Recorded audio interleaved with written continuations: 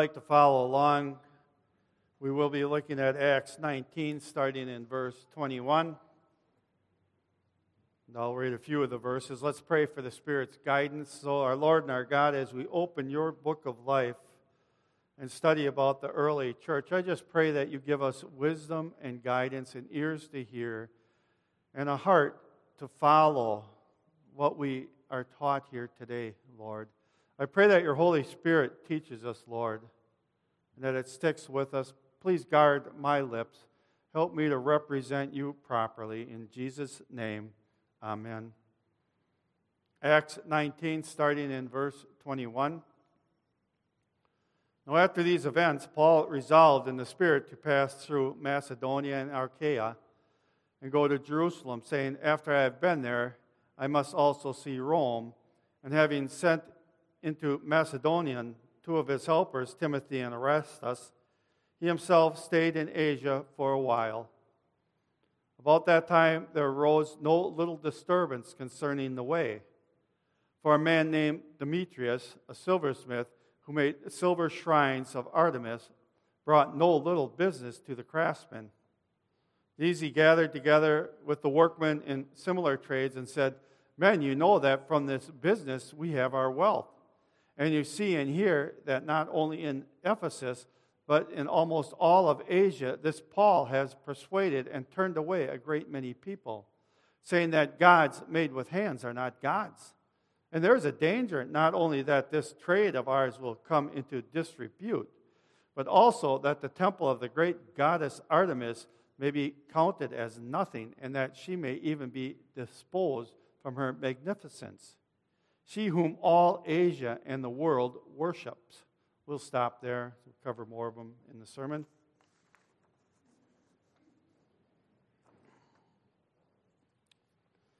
It's been a while since we've been in the book of Acts, so I'll do a little catch-up here where we were at. Remember, this is Paul's third missionary journey. He returned to Ephesus. And he was having quite a bit of success in that ancient city. Up until now, he was moving about freely, and he was teaching there for about 2 years, and no hassles, no harassment. He wasn't getting stoned or beaten. He didn't have to flee in a basket. God had opened the door there for him. But remember, a lot of this was because of the political leader Gallio's decision, which he decided that Christianity was just a sect of Judaism, and it was protected. So people couldn't just go and beat them up like they were in the past, which was great. Again, he was having great success. God was using them. He was using them in supernatural ways. People were taking handkerchiefs or sweaty aprons and stuff and touching other people, and they were being healed.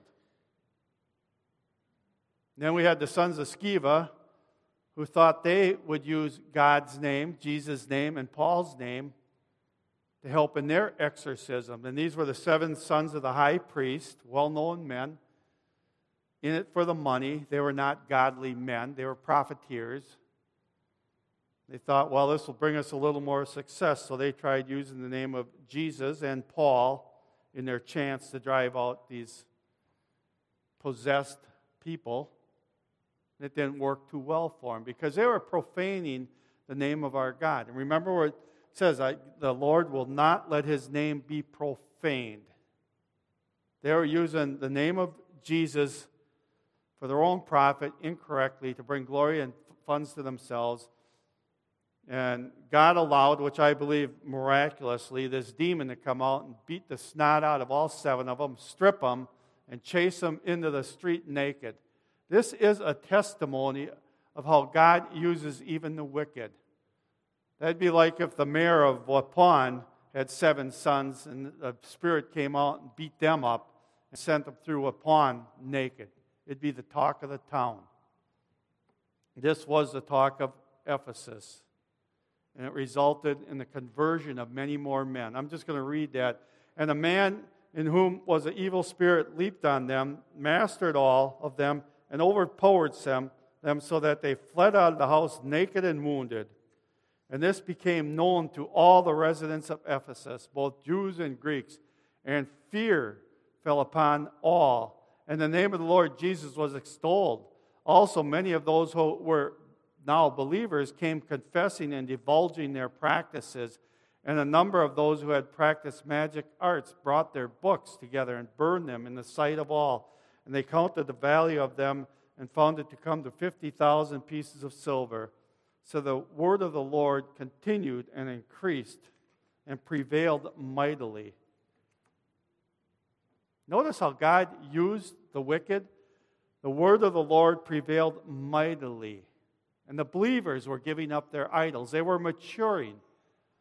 50,000 pieces of silver. And remember, the value of books back then, everything was hand done. And here they're taking these books and firing them into burning them. Remember, I mentioned in Ephesus a couple sermons back, it had the third largest library in the world at that time. But most of the books were on the occult. So everything was centered on this Diana or Artemis religious belief.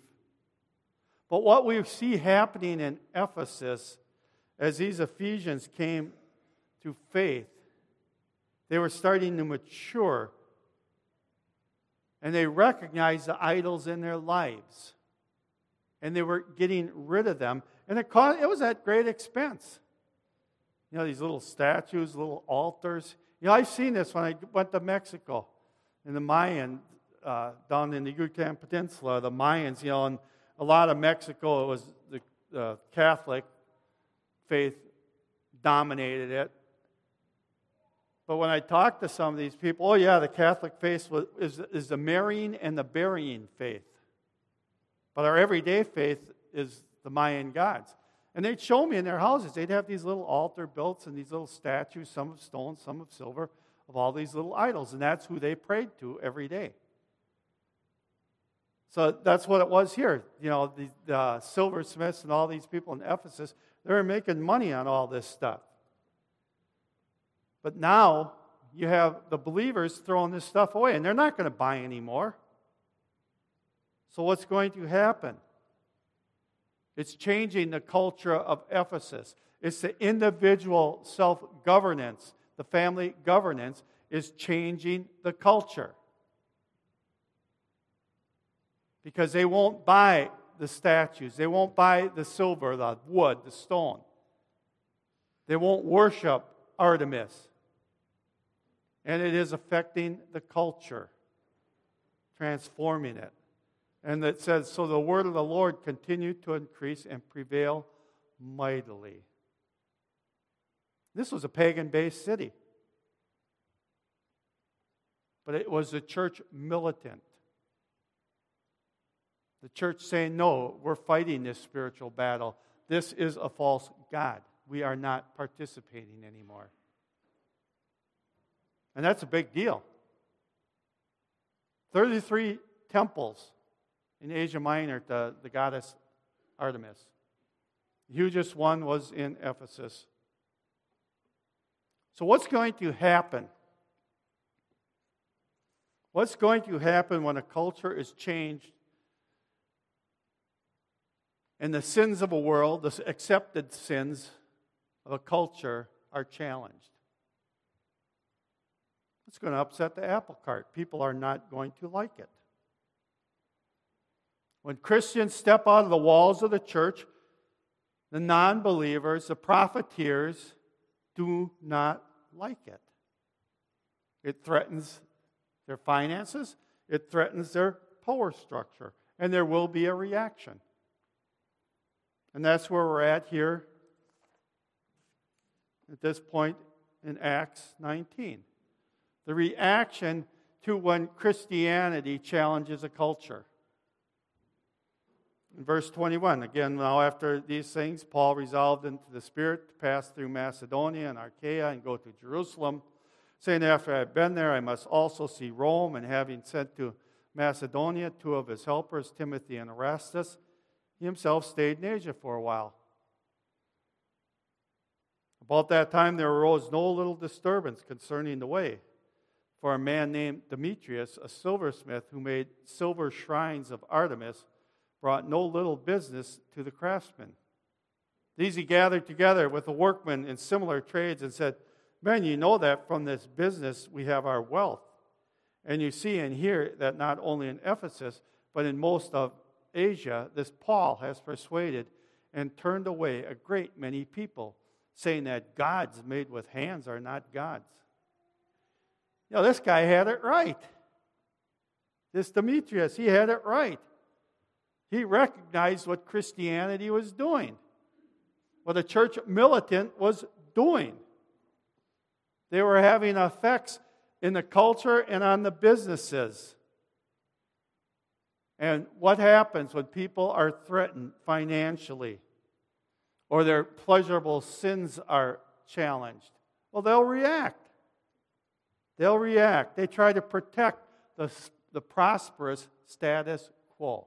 Not all the people are prosperous, but usually the leaders, the ones that are raking in the gravy, they don't want to lose it. You know, we see the challenge of the abortion now. Planned Parenthood is squealing like a stuck pig. Why? It's a money-making deal for them. They sell the body parts. They make millions and millions. They get government money.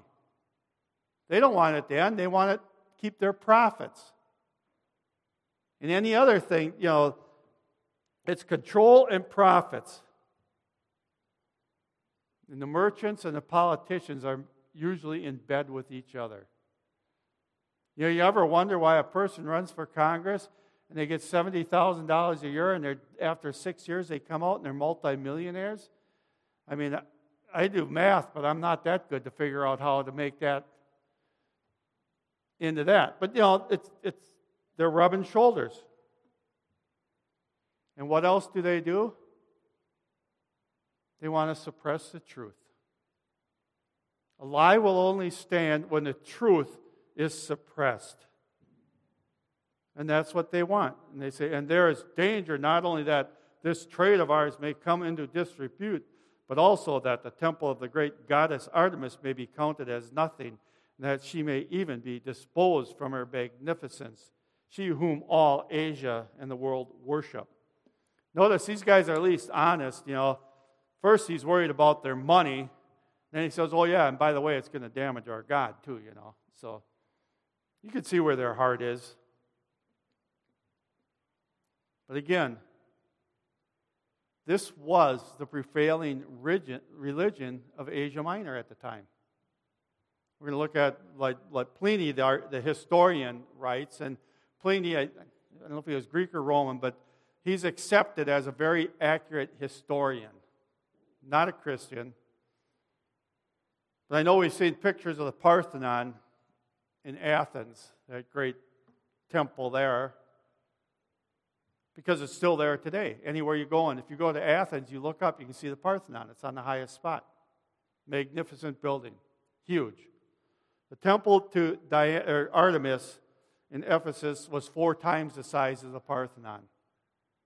127 columns, 60 feet high, all beautifully carved. Beautiful, beautiful carvings and structure. It was done by the Michelangelo of the day. It wasn't Michelangelo, but a guy comparable to him in skills. It was Polyclus, and another one was Phidias. They worked on it, and their carvings, everything they did was fantastic. And we have to appreciate the skill that God even gives the pagans who use it for the wrong thing, the magnificence and their abilities that man has. But this temple took 120 years to build. Think about that. To their pagan god, 120 years. And later on in this sermon, we'll see where a meteorite hit close by. That was a sign to build a temple. A sign that Zeus cast down a stone from heaven. So they spent 120 years building this. And people, Plinius tells us that people from all over the world would come to this temple to worship. And that is where the financial end came in. It was a tourist destination, and people would come in by whether it was silver, stone, wood, carved art, artifacts or statues of Artemis. plus the little altar stuff, probably the candles and everything to put around it and leave and say, oh, we got this, at Ephesus where the big temple is. It was a big thing. It was a big thing. But you know what? Ephesus is a city that is almost completely restored. It's one of the most restored cities in the ancient world. But there's no temple there. The temple's not there. You know why? Because it took 200 years of militant Christianity, generations of Christianity, and Ephesus became the hub of Christianity. There was no need for the temple. The people didn't have a stomach for it. They carried the parts off as far away to Turkey to build other temples. That's why we must think transgenerational. We have to be like the pagans. They were transgenerational in building the temple, 120 years. What we teach our children today, what we do for Jesus Christ today, what we do for His church, we may think it's insignificant. But it can last for generations if we teach it according to God's Word. It can affect the church 200 years down the line. And some believe, and I believe it also, that it will even affect eternity. How our works here transform the world. And we will be doing works in heaven. But we have to think transgenerational. It's not just our life that matters. Our life is short. The older you get, the faster the years go. Anybody with gray hair will tell you that.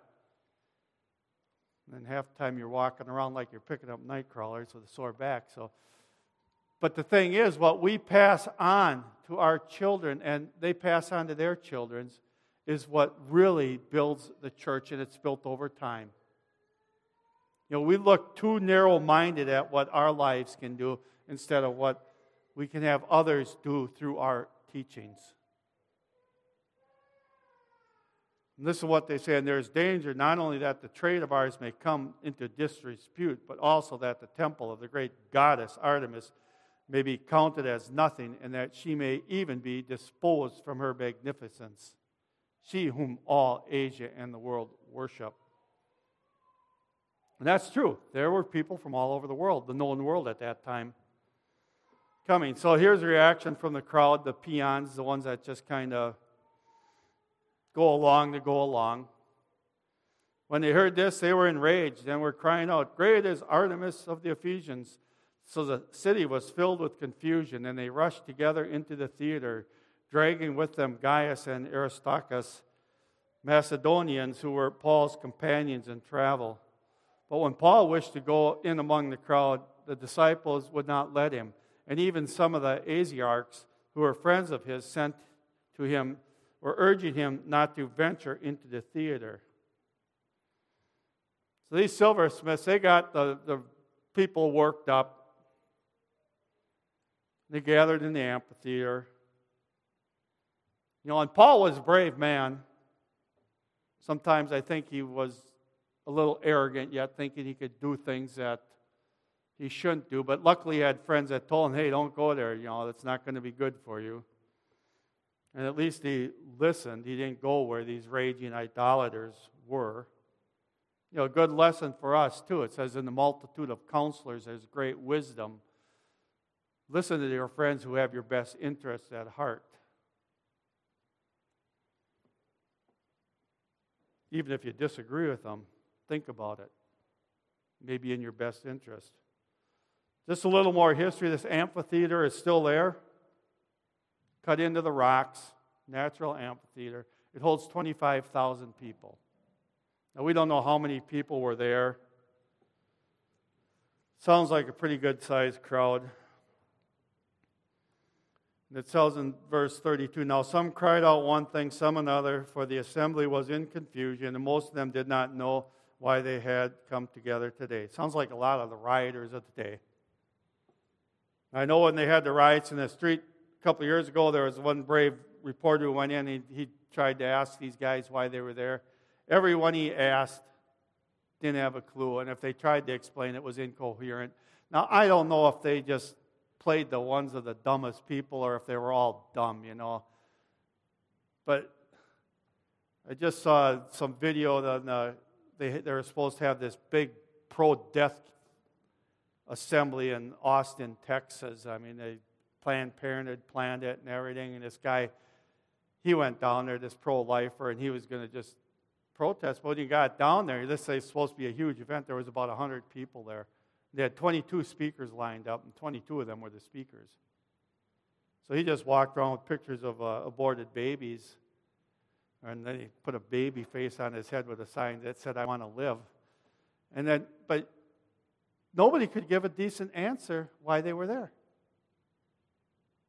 I mean, it was just silence them and just repeat the same thing. And, they can't say. But, and he just asked them, well, is this a baby in the womb or what is this? And it's just, but all they could do is scream and try and cover up his pictures. So it sounds here. They half the time, if you keep people ignorant, now look at our school district. I read or heard on news, I forget that it was over 50%, they say, of the kids graduating high school statewide are illiterate in writing and math. Some of the schools in Milwaukee, it's 100% of the graduates. And I asked my brother-in-law, who's a substitute teacher, I said, I heard this. I said, but is this true? He said he won't even teach in middle school anymore. You can't discipline anybody. He says it's like a riot every day in school. And he says he thinks the number's higher. He says there's no discipline, you cannot teach. But that's an ignorant people. They'll follow, they like their chants. Great is Artemis, great is Artemis, Pro-choice, pro-choice. Why? I don't know, it just sounds good, But some of the crowd, they prompted, and Paul stayed away. So here they were doing vain repetition. Vain repetition is a telltale sign of a pagan religion. Great is Artemis of the Ephesians. For 2 hours, they cried that out. Because some of the crowd prompted Alexander, whom the Jews had put forward, and Alexander motioned with his hands. He wanted to make a defense for the crowd. He wanted to explain Christianity to the crowd. But when they recognized that he was a Jew, for about 2 hours, they all cried out with one voice, "Great is Artemis of the Ephesians, great is Artemis of the Ephesians." We hear that today when a pro-life or some Christian speaker wants to speak at a college campus. All they do is shut them down so they can't speak. I've seen it when you used to fly the Hare Krishnas. They'd be in airports. They'd just be chanting, "Hare Krishna, Hare Krishna." Or some people sitting there, That's the way of their praise to their idols, to their false gods. For 2 hours. But, in Psalm 115, it says their idols are silver and gold and the work of human hands. They have mouths, but they do not speak. Eyes, but they do not see. They have ears, but they do not hear. Noses, they do not smell. They have hands, but they do not feel. Feet, but they do not walk. And they do not make a sound in their throat. Those who make them become like them. So do all who trust in them. All that trust in them. That's their prayers. Hare Krishna. Hare Krishna, that's 2 goddesses, Indian goddesses. And unfortunately, many of these Eastern practices entered the church. It's tied right into the pietistic teachings that so many people in the church believe now. And then hide away in a monastery. We can learn from our desert fathers who hid away in the desert in their monasteries. And the early church considered them apostate because they blended with the pagan religion. But now, because we like piety and we want to have a closeness with God through prayer, we have a new way of praying. We can sit there and say, "Jesus, Jesus, Jesus, Jesus," or "Holy Spirit, Holy Spirit, Holy Spirit, Holy Spirit," or "God the Father, God the..." It's vain repetition. It's using God's name in vain. It is worthless for the advancement of the church, and it's worthless for a person to grow spiritually. You want your prayer life to increase and be more sincere? Go out and be a militant Christian and confront the sins in the world and have relatives and friends hate you and curse you. Have your neighbors curse you and hate you.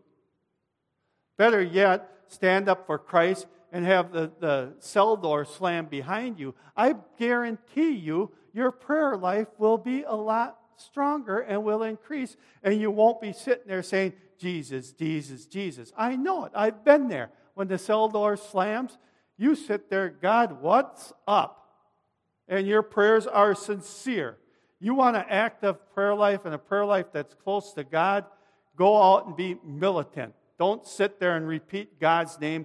It's vain repetition, and God hates it. And I don't care if you're using the word Jesus, Jesus, Holy Spirit, whatever. It's using God's name in vain. He says there should be no vain repetition. And that is exactly what God means. And they use other tactics, again, as we go on. And we see those tactics here today. They silence the truth givers. A lie will never stand. Never stand against the truth. You know, Alexander, he just wanted to share the ultimate truth with this crowd. And what they do. Great is Artemis of the Ephesians for 2 hours. You know, it's kind of like he was taken off of Facebook. That's what we have today. Just silence them. We don't want to hear the truth. But now feel better. The government set up their truth squad. I'm sure that's going to work out real well. But fortunately, you know, that degree by Gallio, and I'm going to repeat that because this is so huge, and we have to realize we have rights as Christians in this nation right now. We have the right to stand up. And if a brother or sister is being persecuted falsely, it is our duty to stand alongside them, to stand up for our rights. You know, because, and I'm going to read what Gallio did, but when Gallio was proconsul of Achaia, the Jews made a united attack on Paul and brought him before the tribunal, saying, "This man is persuading people to worship God contrary to the law." But when Paul was about to open his mouth, Gallio said to the Jews, If it were a matter of wrongdoing or vicious crime, O Jews, I would have reason to accept your complaint. But since it is a matter of the questions about words and names in your own law, see to it yourselves. I refuse to be a judge of these things. And he drove them from the tribunal. You know, this town clerk in Ephesus knew that he was real close to allowing a riot. And in Rome, if you were one of the ruling officials and you didn't do your job, they had ways of disciplining or removing you that you might say were permanent. This guy knew that if this crowd kept going, it was going to turn to violence against the people of the way. And this guy knew his life would be on the line. So in verse 35, and when the town clerk had quieted the crowd, he said, "Men of Ephesus, who is there who does not know that the city of the Ephesians is the temple keeper of the great Artemis and of the sacred stone that fell from the sky?" You know, so if you get a meteor on your land, you know, you got to build a temple. So, to Zeus, of course.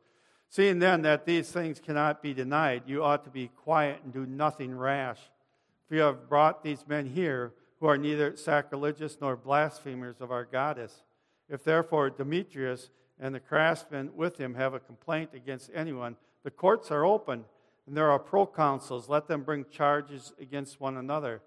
But if you seek anything further, it shall be settled in a regular assembly. For we really are in danger of being charged with rioting today, since there is no cause that we can give to justify this commotion. And when he had said these things, he dismissed the assembly.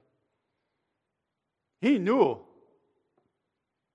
that there was a riot close coming. It was here. There was going to be violence, and they would be breaking the laws. But also, you know, it shows how ignorant these rioters were.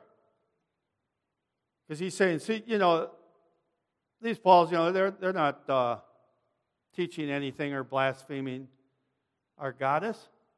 Of course he was blaspheming their goddess. He was saying that these idols and everything were nothing. They're nothing. But this guy, he went whatever he could to hold the peace, and the people were dumb enough to believe him then. But they did. They broke it up. But it shows many people just go along, are ignorant. And if you challenge them with the truth, they cannot give you an answer. And usually they get mad and swear at you. Some of them will listen and think, though, and contemplate what we teach them. That's why we have to keep trying. We must keep proclaiming the truth. And that is what we learn from this. If we live out our lives as believers, teach our children, and know that we're in it for the long haul, and that there will be conflict, and when the laws of a nation are challenged and changed, especially wicked laws, there will be riots. That's why I am so pleased that I am seeing these wicked come out and just unveil themselves and just scream. And they're even saying it's against Christianity. We do not want to have a God. We do not want to bow to a God. They're taking the gloves off. They're exposing themselves. And any believer, and this is, I'm going to kick some believers in the knee. We have a political party that thinks child killing is a right and it should be protected at all parts and at all times. And I've confronted people who vote for them, and they say, oh, they don't stand for that. They don't stand for that. Well, here they do stand for it. And they're all in it wholeheartedly. Proverbs tell us those who justify the wicked and those who punish the innocent are both alike. They are an abomination to our God. Justifying the wicked. Voting for people who justify abortion, I would say they're wicked. Take God's word. We must use discernment in who we support and who we agree with. But also, we may not have people of perfection. We may have people who aren't believers, but they're doing good things. God's word says he uses the wicked to bring about his causes as well, just like he used Gallio. We can't say just because somebody's not a Christian, I'm never going to vote for him. If they're doing godly things and godly laws and they're better than the other guy, I don't see a problem with that. And I am getting political. We have to. Our nation is at stake. These riots are a good thing. It's a matter of whether we will stand and be the church militant. We will never be the church triumphant until we are the church militant. It won't happen. If we sit pietistically in our pews and think that the culture is going to change for the better, we're wrong. And what are we leaving for the next generation but a harder battle to fight where they're fighting against a more entrenched enemy? Our enemy is on the run right now. You can tell by the way they're squealing. The Christians must stand up. We must pray to God for wisdom and discernment, but we must be the church militant. And we must look transgenerationally that what we teach our children and our children's children matters for the kingdom of God. Let us pray. Our Lord and our God, as we study the book of Acts, I just pray that you teach us to be the church militant, which merely means we are fighting spiritual battles. We are proclaiming God's truth in the public affairs of men. And whenever the truth, divine truth, is proclaimed, there will be resistance because we are fighting a spiritual battle against Satan and his minions. And right now that battle rages for the innocents, the millions of babies who are killed every year. So the wicked will want to protect their child sacrifices. It's been known through history when the wicked rule, child sacrifice is prevalent. Lord, teach us to be believers that will stand up, get kicked around, get spit on, be hated, because that will bring love from you. Teach us to be such believers. Amen. If the deacons would come forward, we'll take an offering. It will be for the building fund.